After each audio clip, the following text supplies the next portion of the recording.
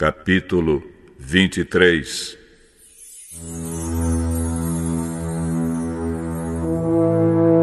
Sara viveu 127 anos.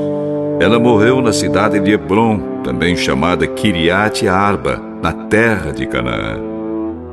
E Abraão chorou a sua morte. Depois saiu do lugar onde estava o corpo e foi falar com os heteus. Ele disse: Eu sou um estrangeiro que mora no meio de vocês. Portanto, me vendam um pedaço de terra para que eu possa sepultar a minha mulher. Escute, senhor. O senhor é para nós um chefe poderoso. Sepulte a sua mulher na melhor sepultura que tivermos. Nenhum de nós se negará a dar-lhe a sua sepultura. Se vocês querem que eu sepulte a minha mulher aqui, por favor, peçam a Efron, filho de Zoar, que me venda a caverna de Macpela, que fica na divisa das suas terras. Eu pagarei o preço total, e assim serei dono de uma sepultura neste lugar. Efron estava sentado ali entre eles, no lugar de reunião, perto do portão da cidade. Ele falou em voz alta, para que todos pudessem escutar. De jeito nenhum, meu senhor, escute. Eu lhe dou o terreno de presente e também a caverna que fica nele. A minha gente é testemunha de que eu estou lhe dando o terreno de presente para que o senhor possa sepultar a sua mulher.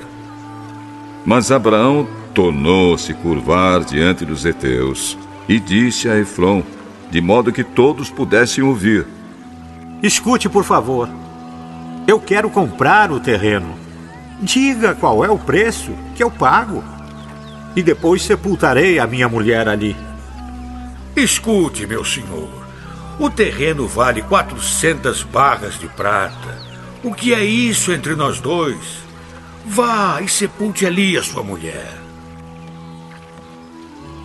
Abraão concordou e pesou a quantidade de prata que Efron havia sugerido diante de todos, isto é, 4,5 quilos, de acordo com o peso comum usado pelos negociantes. Assim, Abraão se tornou dono da propriedade de Efron em Macpela, a leste de Manre, isto é, do terreno, da caverna e de todas as árvores, até a divisa da propriedade. Todos os heteus que estavam naquela reunião foram testemunhas dessa compra.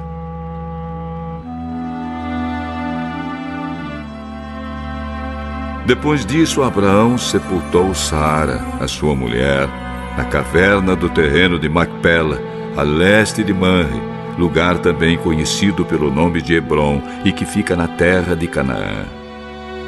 Assim, o terreno que pertencia aos heteus e também a caverna que havia ali passaram a ser propriedade de Abraão para servir como lugar de sepultamento.